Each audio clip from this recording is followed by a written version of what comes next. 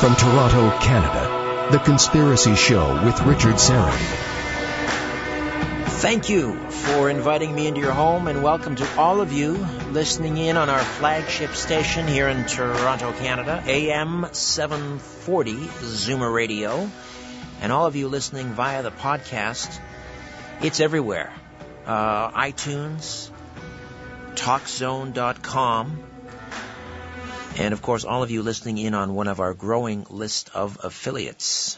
Welcome, one and all. I should also let you know that the Conspiracy Show app, yes, we are working on a Conspiracy Show app, and it's in the development stage, and it's coming along nicely. And we are hoping to launch that, I believe, by the spring of this year. If you haven't already done so, please get on up to richardserra.com and become a member. It's fast, it's easy, and it's free. You get access to exclusive member-only content, including the past show audio archive, and you'll also receive my newsletter, The Dead Drop. And I'll forewarn you, it's not sort of published on a regular date. It's just whenever the spirit moves me and whenever the twins leave me alone long enough to churn one out. I thank you and I appreciate your patience. I'm getting some great feedback on that, though, as well.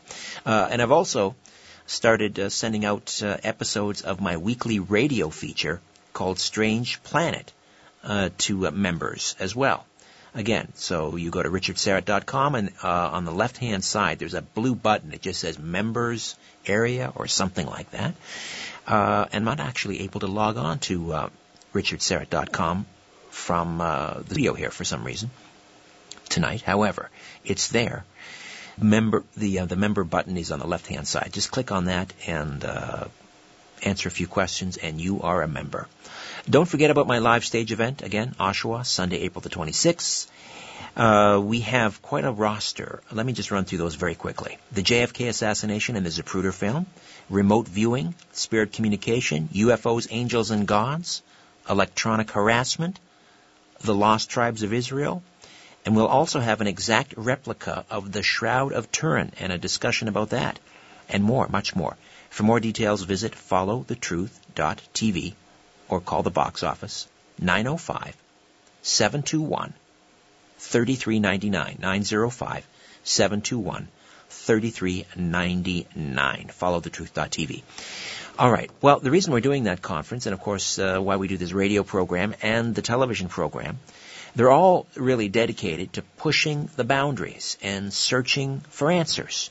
We always like to say, always, trust people that say they're looking for the truth, but be very wary indeed of people who claim they have found the truth. And we give careful consideration on this program to many things that the mainstream media ignore or dismiss. Now, here's a great quote from a psychiatrist, psychotherapist, the man who really founded analytical psychology, Carl Jung. I'm sure that name sounds familiar. Here's what he said: I shall not commit the fashionable stupidity of regarding everything I cannot explain as a fraud. I like that. That really sums up our mission here, too. Let me say it again. I shall not commit the fashionable stupidity of regarding everything I cannot explain as a fraud. Well, amen to that. That quote, incidentally, can be found at the top of the website belonging to the Society for Psychical Research, which was founded way back in 1882. The SPR was the first society to conduct organized scholarly research into human experiences that challenge contemporary scientific models. Dr. Richard Broughton is the president of the Society of Psychical Research, and he joins us from the UK, where it is very early in the morning. Dr. Broughton, welcome to the Conspiracy Show. How are you? Good morning, Richard. Yes, I am fine, and it is quite early in the morning here, but it sounds like I've joined exactly the right program from that introduction. Thank you very much. There's another great quote on your website from Isaac Asimov, and it says, the most exciting phrase to hear in science, the one that heralds new discoveries, is not eureka, but that's funny. Just expound on that a little bit, because I like that. It's a very appropriate quote. What did Asimov mean by that? Well, Asimov had quite a fascination. He's often sort of trotted out by skeptics and critics as somebody who didn't believe in this stuff, but extraordinary powers of the human mind and everything figured largely in quite a number of his well-known stories. But I think he's really tapping into that fundamental notion, the excitement of science, which is, something that calls out for an explanation. That's funny. Right. How did that happen? Or what's behind that? And I think, that was the motivation behind the scientists, quite eminent scientists and scholars back, 133 years ago, who formed the Society for Psychical Research. They were confronting the strange phenomena of spiritualism, which was something of a religion back then, and there seemed to be these powers of the human mind, thought transference, they called it, also action at a distance, what we might call psychokinesis, and, they'd stand back and say, that's funny, I wonder what's behind that. So that's very much the sort of spirit of inquiry, and I think the challenge that these phenomena continue to present so many years later. Could you explain what a parapsychologist does? Struggles? Yes, I can imagine. Yes. Well, it's certainly a parapsychologist is a more recent term. They, 130 years ago, they called themselves psychical researchers, but parapsychologists really they're generally trained in more conventional areas of science. I mean, myself, I'm a psychologist, research psychologist. Many of us have backgrounds in physicists. I'm sure, many have appeared on your program, so you've seen this variety. But we see our challenge as trying to understand these mental phenomena. So, I spent most of my career in a laboratory. Others do field research. We struggle very hard to get funding for this sort of research, but I think our common bond is that we're still puzzling over these phenomena. There's quite a spectrum of opinions, and certainly I have to be careful. The SPR as an organization does not hold corporate opinions, but our members, of course, will range across the spectrum of how they regard the evidence for the various phenomena. I had the pleasure of spending an afternoon in the home of Russell Targ several years ago, taping an interview for my television program, and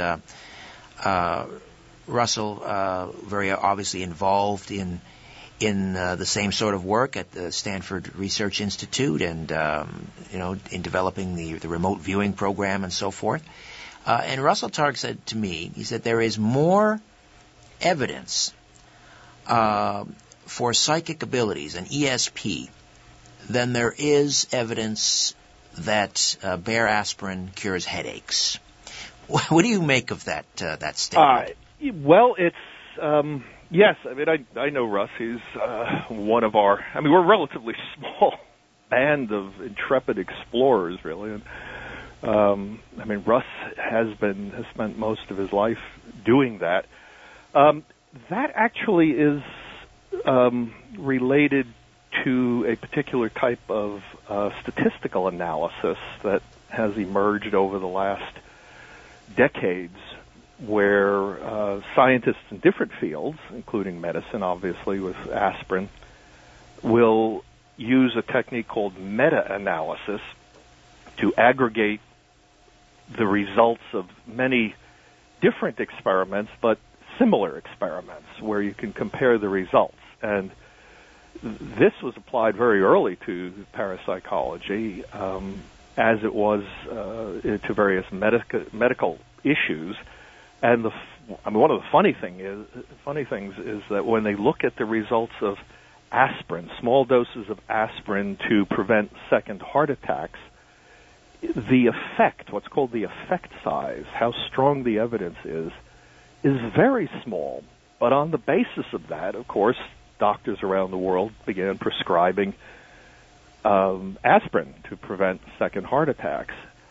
If you look at a comparable line of research in parapsychology, and one that was used is a technique called the Ganzfeld. Again, I'm sure you've heard that on your program before. Right. It turns out that our effect sizes for our phenomena were far stronger than that for aspirin, yet it's very difficult to get any kind of scientific consensus to say, there's something happening there. Certainly not in the mainstream. Well, I asked you earlier about, what a parapsychologist does, and you say, well, they struggle, which leads me to this question, and I don't mean it to be flippant, but do you have colleagues who maybe look down their nose at you and say, why don't you, use your skills and your ability to study something more important, more relevant? Do you get that a lot? Not quite not quite so politely sometimes. Oh, really? Okay. I didn't think I was being that polite. Yeah, there are a lot of people. I wouldn't necessarily call them colleagues, because I think almost anybody working in parapsychology, certainly in my career in university, maybe I've just been lucky, we actually earn a fair amount of respect. I mean, people might think we're barking up the wrong tree, but when you work with other scientists and other colleagues, they realize that, you're just another one of them, trying to tackle some particularly knotty problems. So, perhaps just fortunate, but I've had people who think, they might say, you're wasting your time, there's nothing there. But I haven't quite had that dismissal. Now, I would entirely, I know a lot of other people who have had to suffer a lot of indignities. Some have actually kind of been drummed out of academic jobs, didn't receive tenure and things like that for that. And, it's very much couched in those terms. Look, you're a clever lad or lass, why don't you use your talents to do something useful? But, as shows like yours very much illustrate, there are a lot of questions out there that deserve answers, and, somebody's got to tackle them. Absolutely, and these are the questions that really matter. Why are we here? What happens after we die?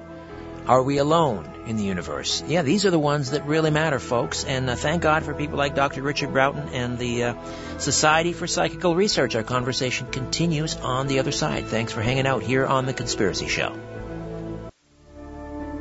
Providing the evidence and letting you draw your own conclusions.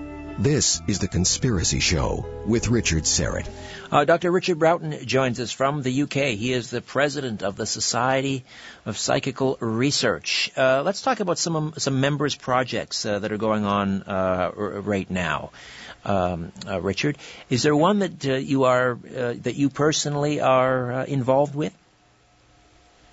Well, you mean in terms of research? Yes. There's a couple. I'm actually retired from the university. I was at the University of Northampton that has a small center of, again, intrepid parapsychologists who are looking at a variety of phenomena. My own research, which I'm still following, although obviously not actively in the lab, has to do with the role of the brain in mediating some of the phenomena that we look at. I mean, my particular interest has been in extrasensory perception, that obviously has been covered in various forms on your show, things like remote viewing. And my interest has been in how the emotional system might mediate this information. Again, probably, unlike a lot of my colleagues, I look at these phenomena as probably a product of evolution.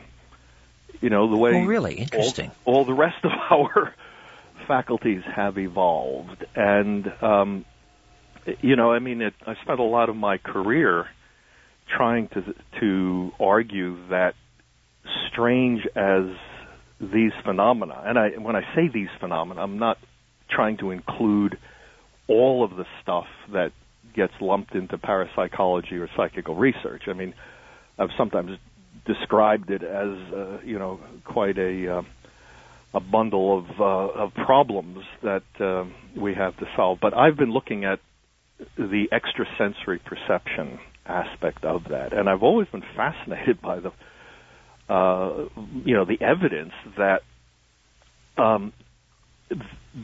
probably the larger bulk of these experiences don't have pictures in the head. They're not involving distant images and things like that. They really involve our feelings, which we then interpret in different ways, often changing behavior in some ways that is very useful, like avoiding something that could have killed us, etc. We often talk about this as intuition, and intuition, I think, has a lot of dimensions to it, many of them explicable by quite normal psychology. Sure, heightened sensory awareness, but the five senses, a greater sense of smell, and we often ascribe that to women's intuition, but I think we know now that women have a greater sense of smell, perhaps even a more acute sense of hearing. They can differentiate between a baby crying because it's wet or a baby crying because it's hungry.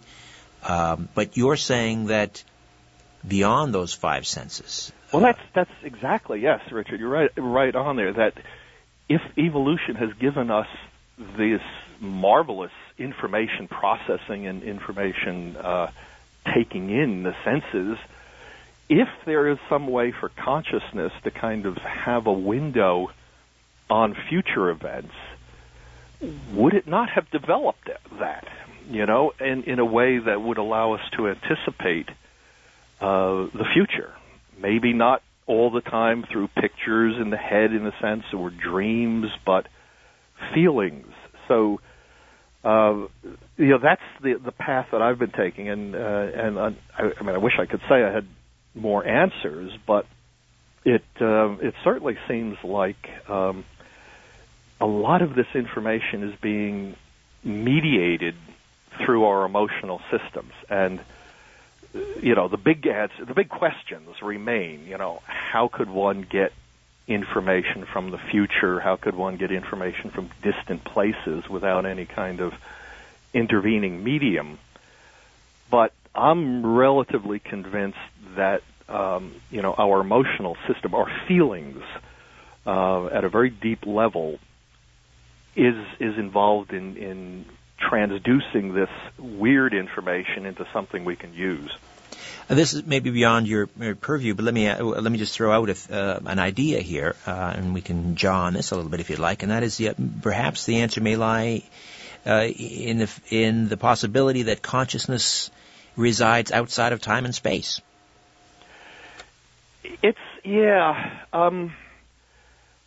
I know colleagues will argue along those lines. I don't know that it's, at this point, necessary to posit that. I mean, we're finding that consciousness, and this is not parapsychology, physics has found that consciousness seems to play kind of an interesting role in quantum mechanics, and again, even within physics, that's hotly debated. But I would come back to the idea that it may not need to be outside of the body. That, again, rooting it in evolution, and at this point, one, certainly in the conventional sciences, one would say that consciousness is probably more or less limited to the body.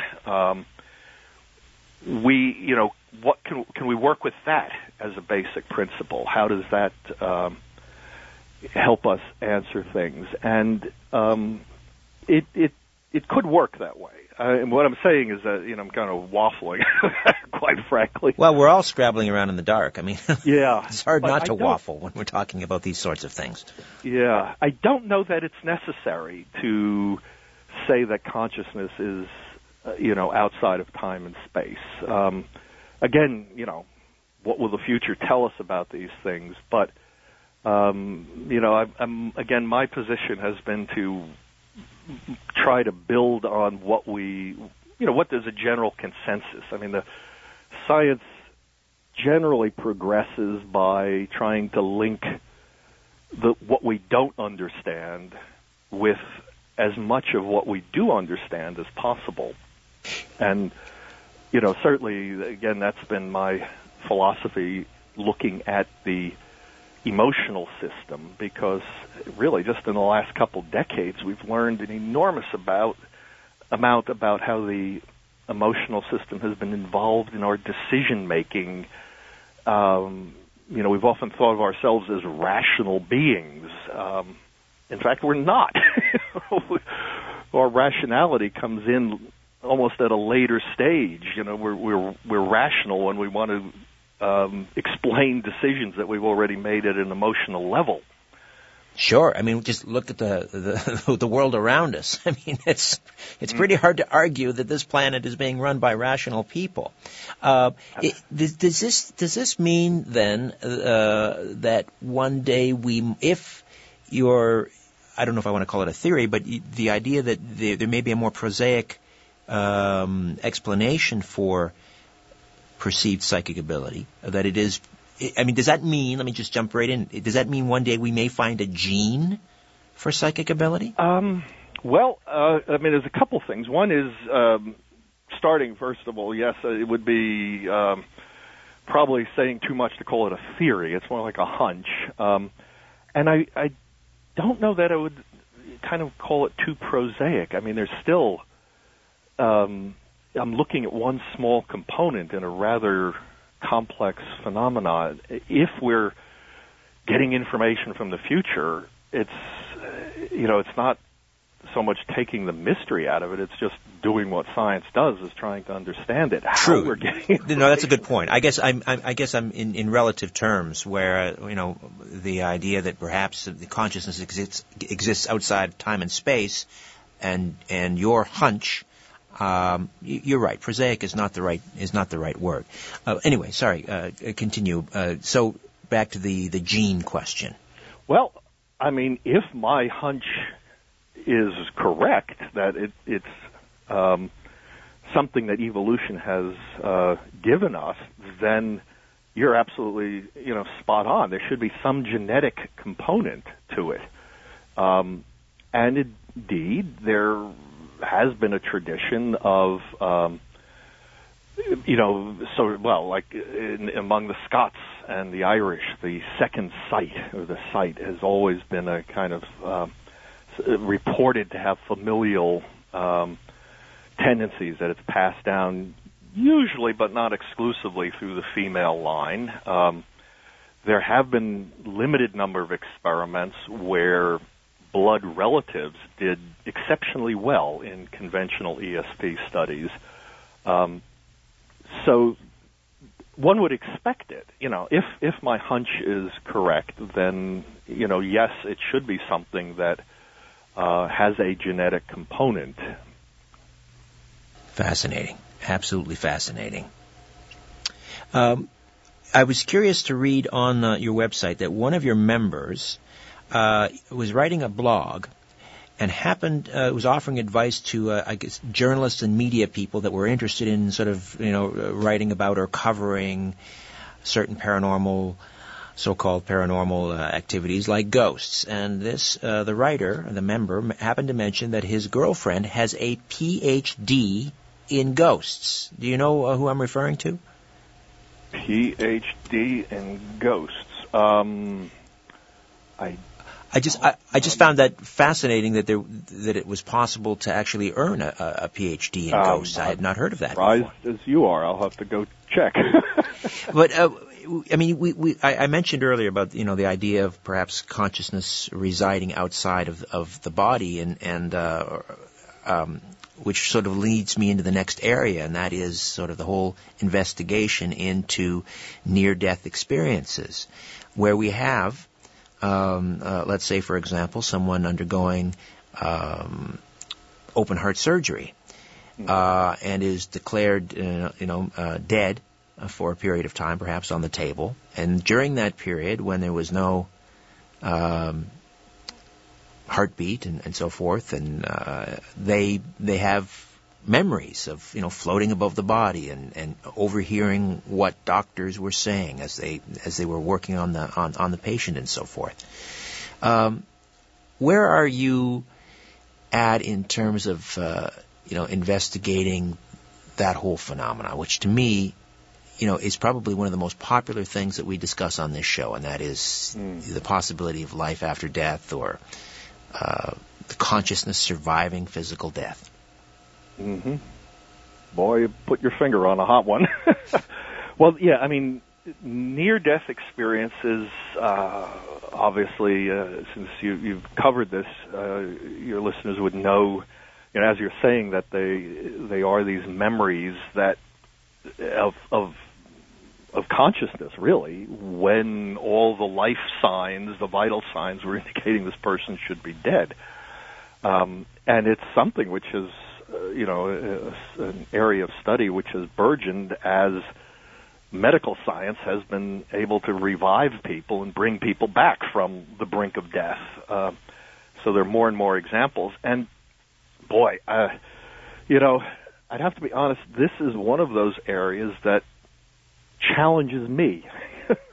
As you might glean from my, the way I've been portraying my own interests, that I do lean toward a more conservative interpretation of these phenomena. I don't know that, I'm not ready to embrace the idea of consciousness having a separate existence, but it's precisely the sort of near-death experience phenomena and evidence that challenges me, makes me a bit uncomfortable, because like so many things in our field, one can't dismiss the evidence out of hand, and there's better and better evidence being brought forward all the time. Some Dutch researchers have summarized it. There's quite a lot of continuing research. A group down at the University of Virginia in Charlottesville have made this a major area of their study. So there is evidence out there. Is the interpretation, can we settle on an interpretation yet? I think that's the where the debate is. One interpretation is that consciousness seems to have a separate existence from the body, because if the body dies, we have evidence that consciousness is continuing. On the other hand, others will say that, well, we don't really know that the brain has totally stopped working just because, the EEG trace has flatlined, and, so I can say there is work going on here, but I don't know really. I'm not going to plunk down for an answer one way or another. Well, this would be, to me, it would seem to be the most difficult, one of the most difficult areas to actually study, because if we're talking about psychic abilities, for example, you can certainly, under laboratory conditions and employing the scientific method, you can test an individual for their psychic ability and so forth. But when we're talking about something as elusive as an out-of-body experience or a near-death experience, how does one, other than anecdotally, go over cases and so forth? How do you study that? Yes. Again, not to be too flippant, but you can't make an experimental science out of near-death experiences. Out-of-body experiences, yeah, it is all based largely on testimony. One or two kind of very clever experiments trying to detect the out of body, at some distance have been tried, but the evidence isn't really very conclusive. It's a matter of dealing with testimony after the fact. In fact, that's part of, I guess, the challenge that psychical research has started right from the beginning, is that so much of this is based on human testimony. And, there's problems with human testimony and memory and everything, but you can't dismiss it all. And so things like out-of-body experiences, near-death experiences, still cry out for better explanations than we have, and not dismissive explanations. It's easy, that's the easy way out, is to say, oh, it's faulty memory, or it's something else. But I think we'll be missing something. Absolutely. Sit tight, Richard. We will resume on the other side. Dr. Richard Broughton, president of the Society of Psychical Research, joining us from the UK, where it is very, very early in the morning. I'm back with more of The Conspiracy Show. My name is Richard Serrett. Take a look around. What do you really see? This is where you can tell all about it. This is The Conspiracy Show with Richard Serrett. We are back with Dr. Richard Broughton, president of the Society of Psychical Research, joining us live from the UK.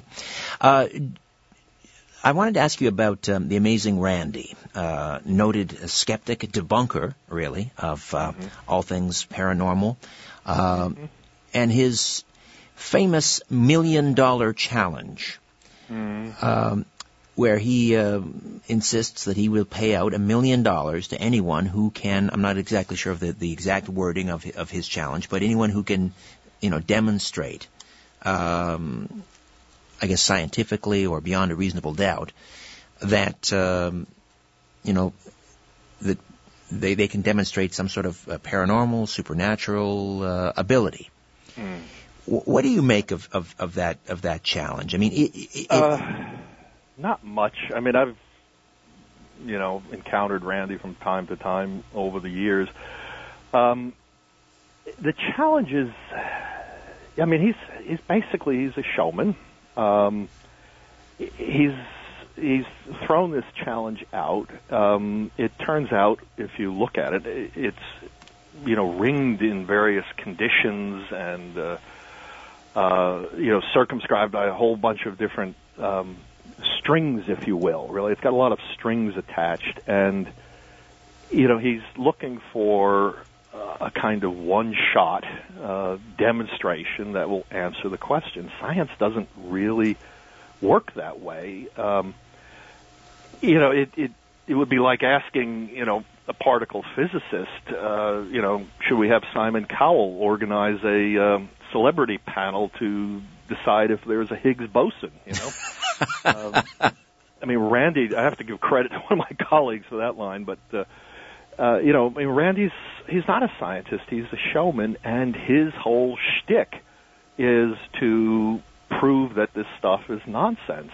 So, what kind of fair challenge would that be? And Randy told a friend of mine a long time ago that, a fellow magician, that, he's a magician. I always have a way out, so it's not like it's been a fair test. And that said, in fact, I again know of colleagues in the field, who have proposed tests, to him, and they, of course, then get referred to his committee, and, in all cases, they've never been followed up. The ones that look like, they might be successful, or if, the scientist wants to begin some kind of serious negotiations in terms of what evidence would you accept. This isn't a stage trick. It's not something we're going to do out in front of an audience, but, can we meet on some sort of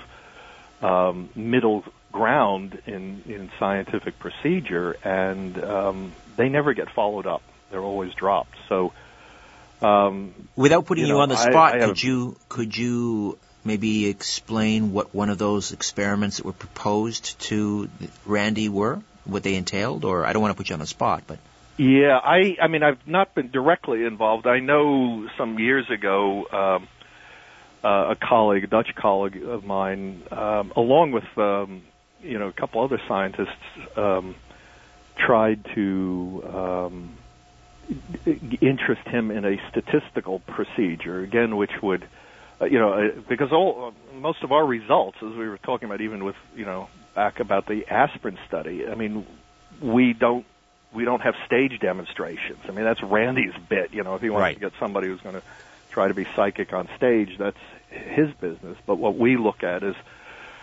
human, psychological abilities, and they're a lot more sensitive to the environment. So he was proposing something that, again, which would try to meet Randy's challenge on halfway terms in terms of the statistical stuff. And this one just never really got very far because I don't think Randy knows much about statistics. It was referred to his committee.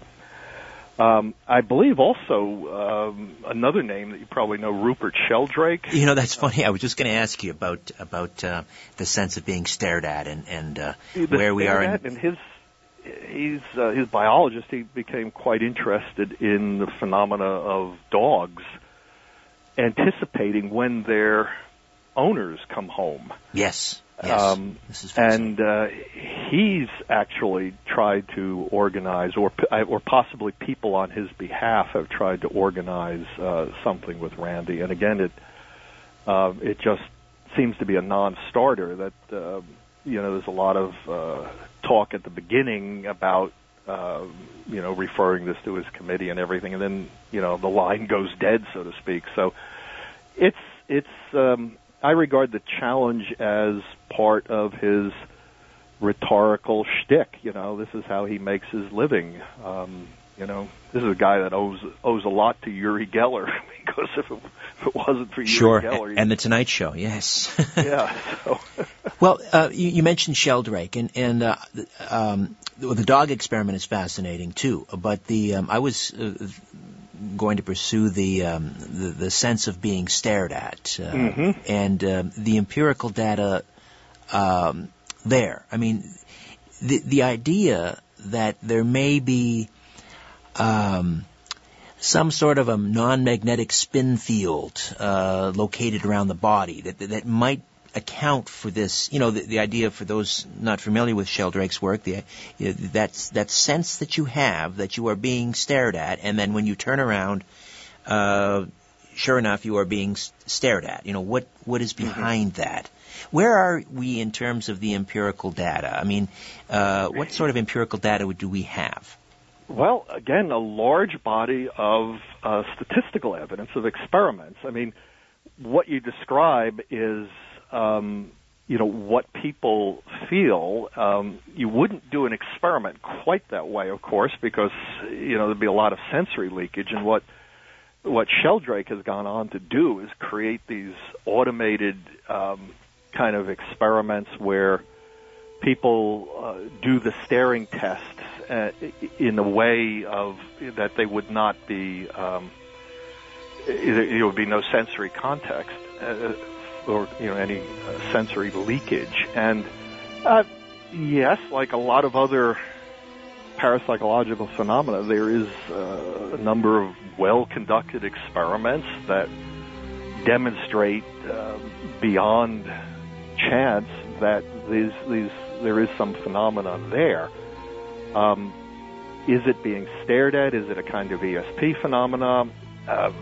We don't know, but I'd say the evidence that Sheldrake has produced is, as good as any other in the field. Sure. Or is it simply the idea that the act of looking at someone or something can actually affect the system being observed, which has been demonstrated in other experiments, particles and waves and so forth. We'll continue to discuss all things paranormal with Dr. Richard Broughton here on The Conspiracy Show. Don't go away. You're listening to The Conspiracy Show with Richard Serrett. Just looking at a website here, unexplained-mysteries.com, and an article written by Brendan D. Murphy, The Hidden Energy Behind the Sense of Being Stared At. And this is something I wasn't aware of, but Dr. Broughton, you probably are, that the experiments into this particular field go back to the early 1900s. And they talk about the force field around the body, which was identified by, I believe it was Dr. Hippolyte. It was dubbed the vital current, and others called it animal magnetism. But the idea was that the belief was the flow of this current could be modified through focused intent. As a result of several years of research, they believed that there was a transmission of power and force between people when one person looked at another, attributable to a ray emanating from the eye. Now, is there any empirical data that this, if there, to prove that this vital current exists, and that can it be measured? In a word, no.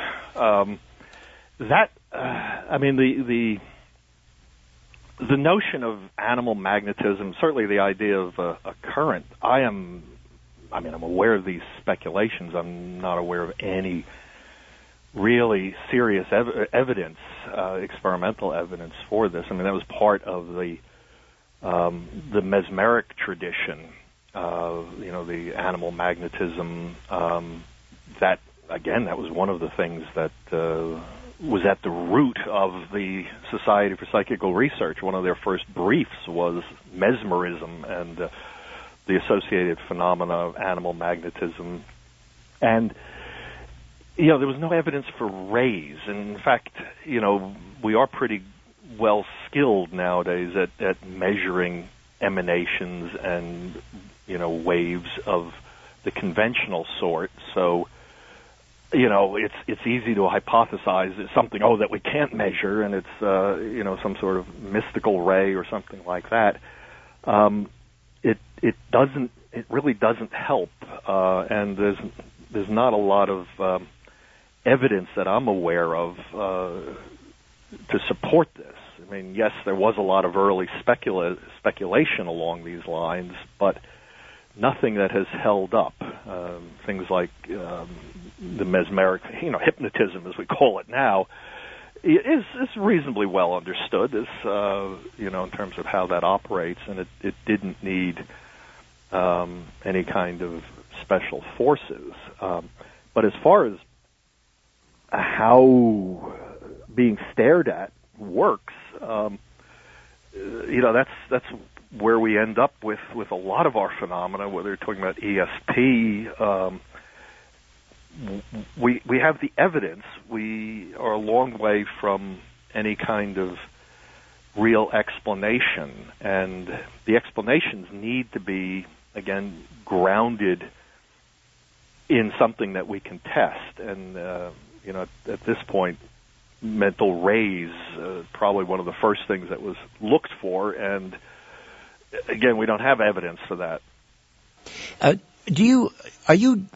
I don't know if dismayed is the right word, but do you find that in an attempt to explain many of these types of phenomena, psychic phenomena, etc., that people throw out, quantum mechanics, willy-nilly? Oh, it's quantum mechanics.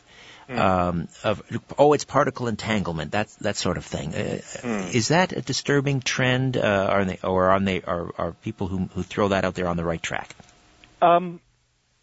It is a bit dismaying when it's done carelessly, too freely. Quantum mechanics, has its own mysteries. Consciousness seems to have a role in there, but even within the experts in the field, that's hotly debated in terms of how it actually functions.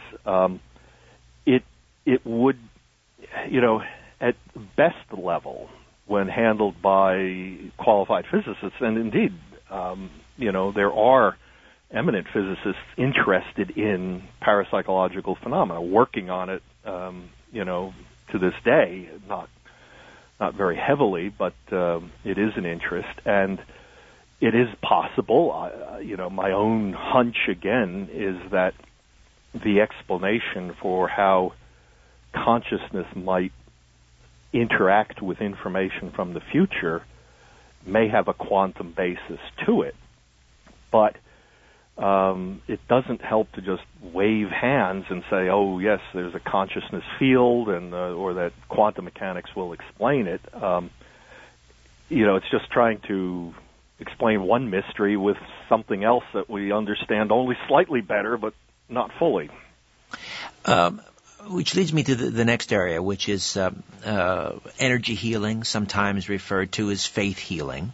Mm-hmm. People that practice this will talk often about things like subtle energies. Mm-hmm. Is there a subtle energy? Can it be measured? Actually, some of my colleagues, in fact, I think you would find this on the website, some of my colleagues at the University of Northampton just did a very large study, a meta-analysis of healing studies, exactly that kind, non-contact healing. And, the evidence suggests that it works, that, in very carefully controlled studies. How it works, don't know. Again, the practitioners will often speak of an energy because that's how it feels to them, that they're transmitting an energy. The evidence for some kind of energy that we can measure is not good. There doesn't seem to be anything measurable. Of course, the proponents who want to see it as an evidence, as an energy, will say, but you just don't know how to measure it yet.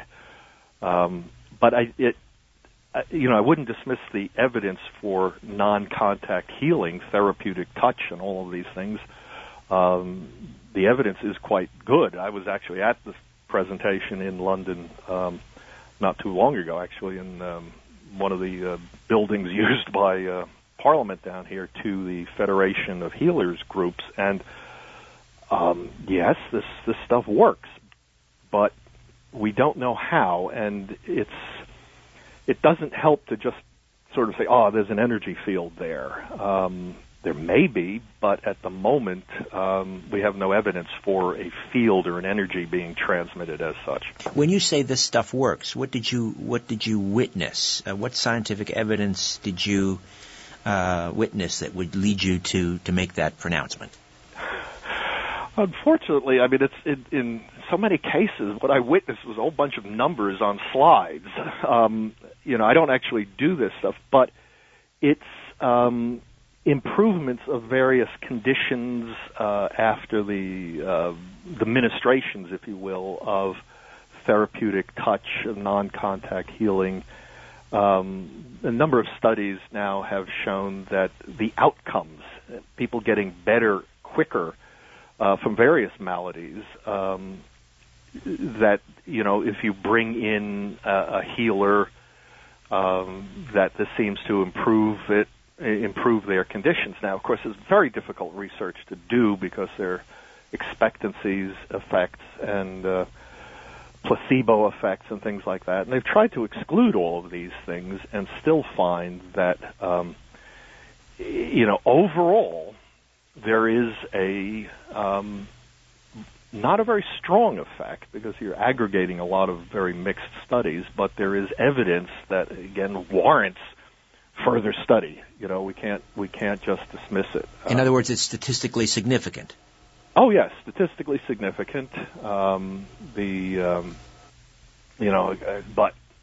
it's it's a far cry from seeing somebody take up their pallet and walk. It's right, people getting better, and statistically, people come up with their better outcomes, and in healing studies than people who are not treated, or people who are treated by sham healers, people who aren't really healers, just act like them, so. Well, I wanted to ask you about John of God, and if you had any thoughts on. I mean, you have no doubt watched the YouTube videos and so forth, and read the accounts of what this purported healer down in Brazil is doing. What are your thoughts on John of God? Anything there that sort of I would have to confess, no, I haven't followed him. Brazil has thrown up a load of healers over the years, and I'd have to confess this isn't my specialty, healing and dealing with that kind of phenomena. I mean, I've been fascinated really going back to people like Arrigo, the surgeon who used to do operations on the eyes and stuff with knives and things. Brazil's been a hotbed of healing, and it's very difficult to investigate these people because, there's no way of getting away from the fact that in many cases there's been evidence of fraud, out and out being caught fabricating, pulling tumors out of people that turn out to be animal tissue and things like that. They claim that it's part of the healing process, but I don't know. I mean, I would have to defer any comment on this particular chap because I haven't been following that literature.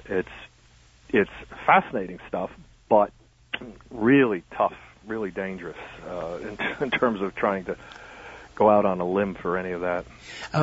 Have you, or has your organization, your members, have they done any recent studies on the EVP, the electronic voice phenomena in terms of spirit communication and so forth? Not recently. Again, some of our members, and again, this isn't, the members of the Society for Psychical Research are a very diverse group. Sure. And, it's just, we happen to know of people who have done that. EVP, nothing's been done recently because the last published studies that I'm aware of pretty much came to the conclusion that there's really no evidence of anything paranormal happening in EVP because, and essentially listening to what sounds like white noise, and of course, the human brain, the human mind is exceptionally well adapted to try to find patterns in things, and it was essentially people finding patterns in noise. And I know there are still enthusiasts out there, but I just don't find that stuff very convincing. And like I said, the last stuff that the SPR published in its journal really didn't find much evidence. How much of the library is online? There's a couple things. A lot of the publications are online. In fact, the entire run of the Journal of the Society for Psychical Research can be found. We actually have a partner organization called Lexian, Lexscien, which is linked from the SPR website. Okay, we're just about out of time, Dr. Broughton. Leave us with that website, if you will. Okay, spr.ac.uk, and also, as you would expect, on Facebook and Twitter. Excellent. I've really enjoyed the conversation. Thank you for being such a great sport and staying up so late. Oh, I've enjoyed it. It's really a pleasure talking to you, Richard. Thank you. We'll do it again. Dr. Richard Broughton. My thanks to Elbert and Tim and all of you listening at home. Back next week with a brand new program. Hope you'll be along for that. Move over, Aphrodite. I'm coming home. Good night.